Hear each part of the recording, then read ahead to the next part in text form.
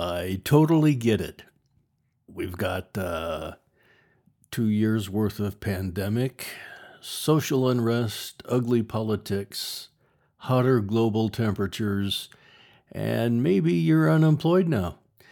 It can be hard to concentrate sometimes.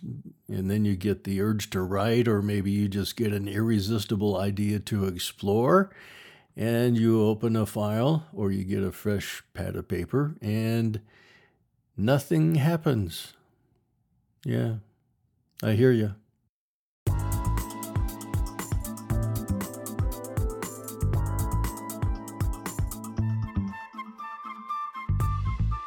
Hi there, I'm TJ. Welcome to my humble podcast. I've been writing creatively since I could write my name, basically. Part I've been writing just for myself, plus some nonfiction job-related stuff, but I'm working on a sci-fi novel at the moment, and I think it could be commercially interesting. So I'm in the trenches with you, have been, for, I'm in my 60s. My problem is not with creativity, it's just with getting projects finished, which I'm trying to change now in my semi-retirement. This is episode 1 of a new podcast series all about writing creatively.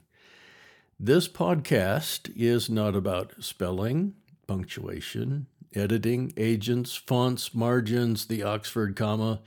Well, don't know, maybe the Oxford comma, or publication questions. Those questions are all important, but you need something to write before any of those really apply, right?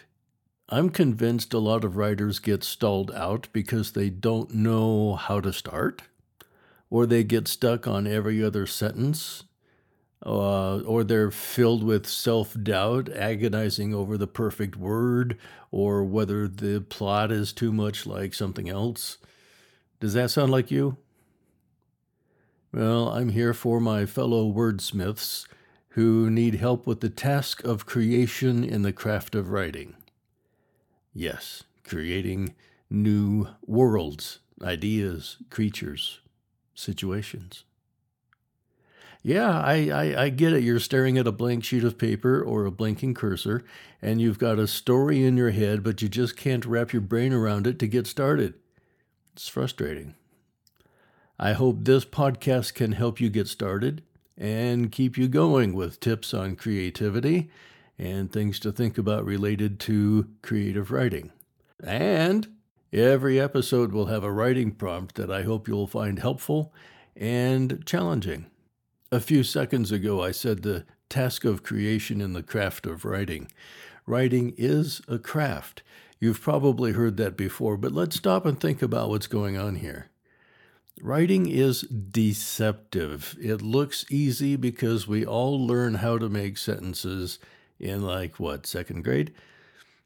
It's just putting words in a certain order, right? How hard can it be?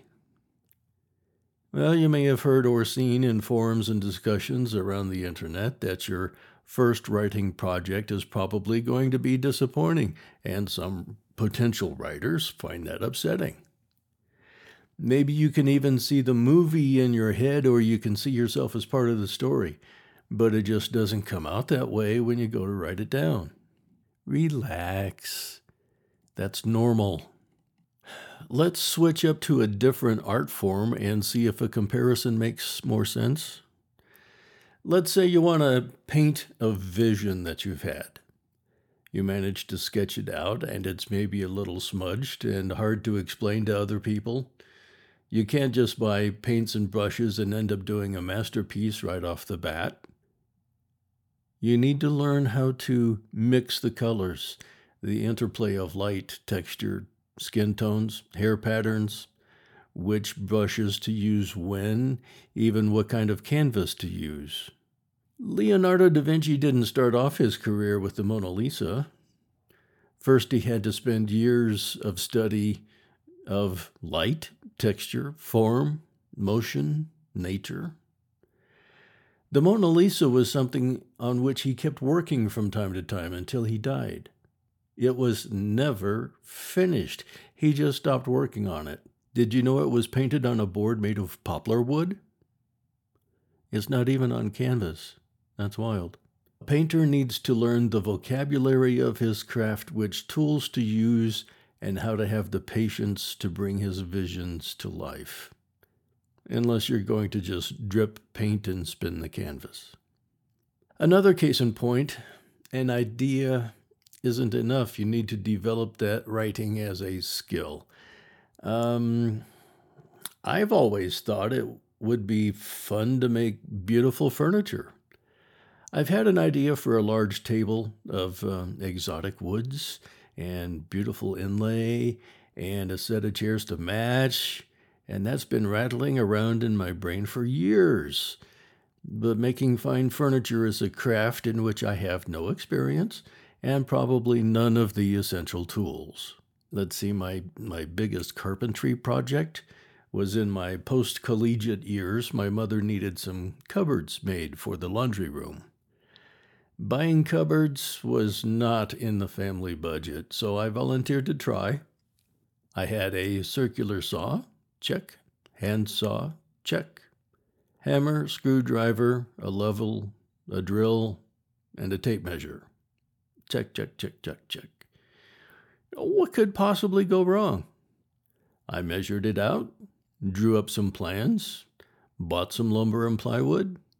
I planned out my approach, measured again, and started. Was it art? No. Did it look anything like I had envisioned it? Not even a little. Was it functional? Yes. Was it level? Yes. Did my mother love it? Yes, of course. So I bought a big bucket of blue paint and tried to hide where I had obviously learned on the job how not to do something. Did all of this put me any closer to being able to make that table I have in the back of my mind? Maybe, but I doubt it. Not really. Does that mean I'm a cabinet maker now? Well, technically, yes, but no. No, not really. If I practice cabinet making and take constructive feedback from experts in the art of carpentry and adhere closely to what my clients need, could I eventually make that table that I have in my head? Maybe. Well, why have I not done that? Well, because I don't want to make that table badly enough to put in that expense and effort, nor do I have the tools. So I'll stay with writing. And don't get me started on how to make the chairs. No idea. Now back to writing. You have time, ideas, and paper or keyboard or tablet or whatever, so why not just get started, man? Some people give it a shot and it's not really their bag, so they lose interest. Or maybe they shared it with family or friends and nobody fell out of their chair in excitement when they read it. Well, if you can recognize that it's crap, you've already improved. Don't take that as a final verdict. Maybe it ends up lining the birdcage or getting recycled. It was not the art you intended to make. You still have that vision of what you want to do. That may be something you want to magnetically post on the front of the refrigerator. It's kind of a signpost in your development as a writer. Maybe. Yet you still have that beautifully told, awesome story in your head that you would like to write one day. Like making cabinets or making visual art, writing is a craft. There's a 99% probability that you're going to hate your first efforts. That's normal. So here in episode 1 of the podcast, the lesson is keep your dream, keep your story in mind, and work toward it by writing as much as you can in whatever genre you feel curious about exploring. It's about training your brain for a new craft, and your brain is your most vital tool. Practice. Write anything, even if it's completely non sequitur to your main subject, your first project, or whatever zone your head is in this week. Write anything, literally anything. The more you read and the more you write, the easier and more natural your style will become. It's the practice that will hone your craft so that you can write that Pulitzer Prize-winning novel, or a short story anthology, or poetry, or song lyrics, or even marketing materials, or business communications, or your blog. So the first rule of writing, and I'm going to keep coming back to the first rule of writing, writing is not a spectator sport. You can't just listen to a podcast and become a better writer. That's not how it works. You have to get involved and just jump in somewhere and write. So this podcast is primarily dedicated to helping you get past go. And what happens after you get past go? How do you keep going? What makes good characters? What makes good settings? What makes good plots? Yeah, now we're talking. So enough of setting expectations, I guess. In the next episode, I'll have some initial thoughts on characters.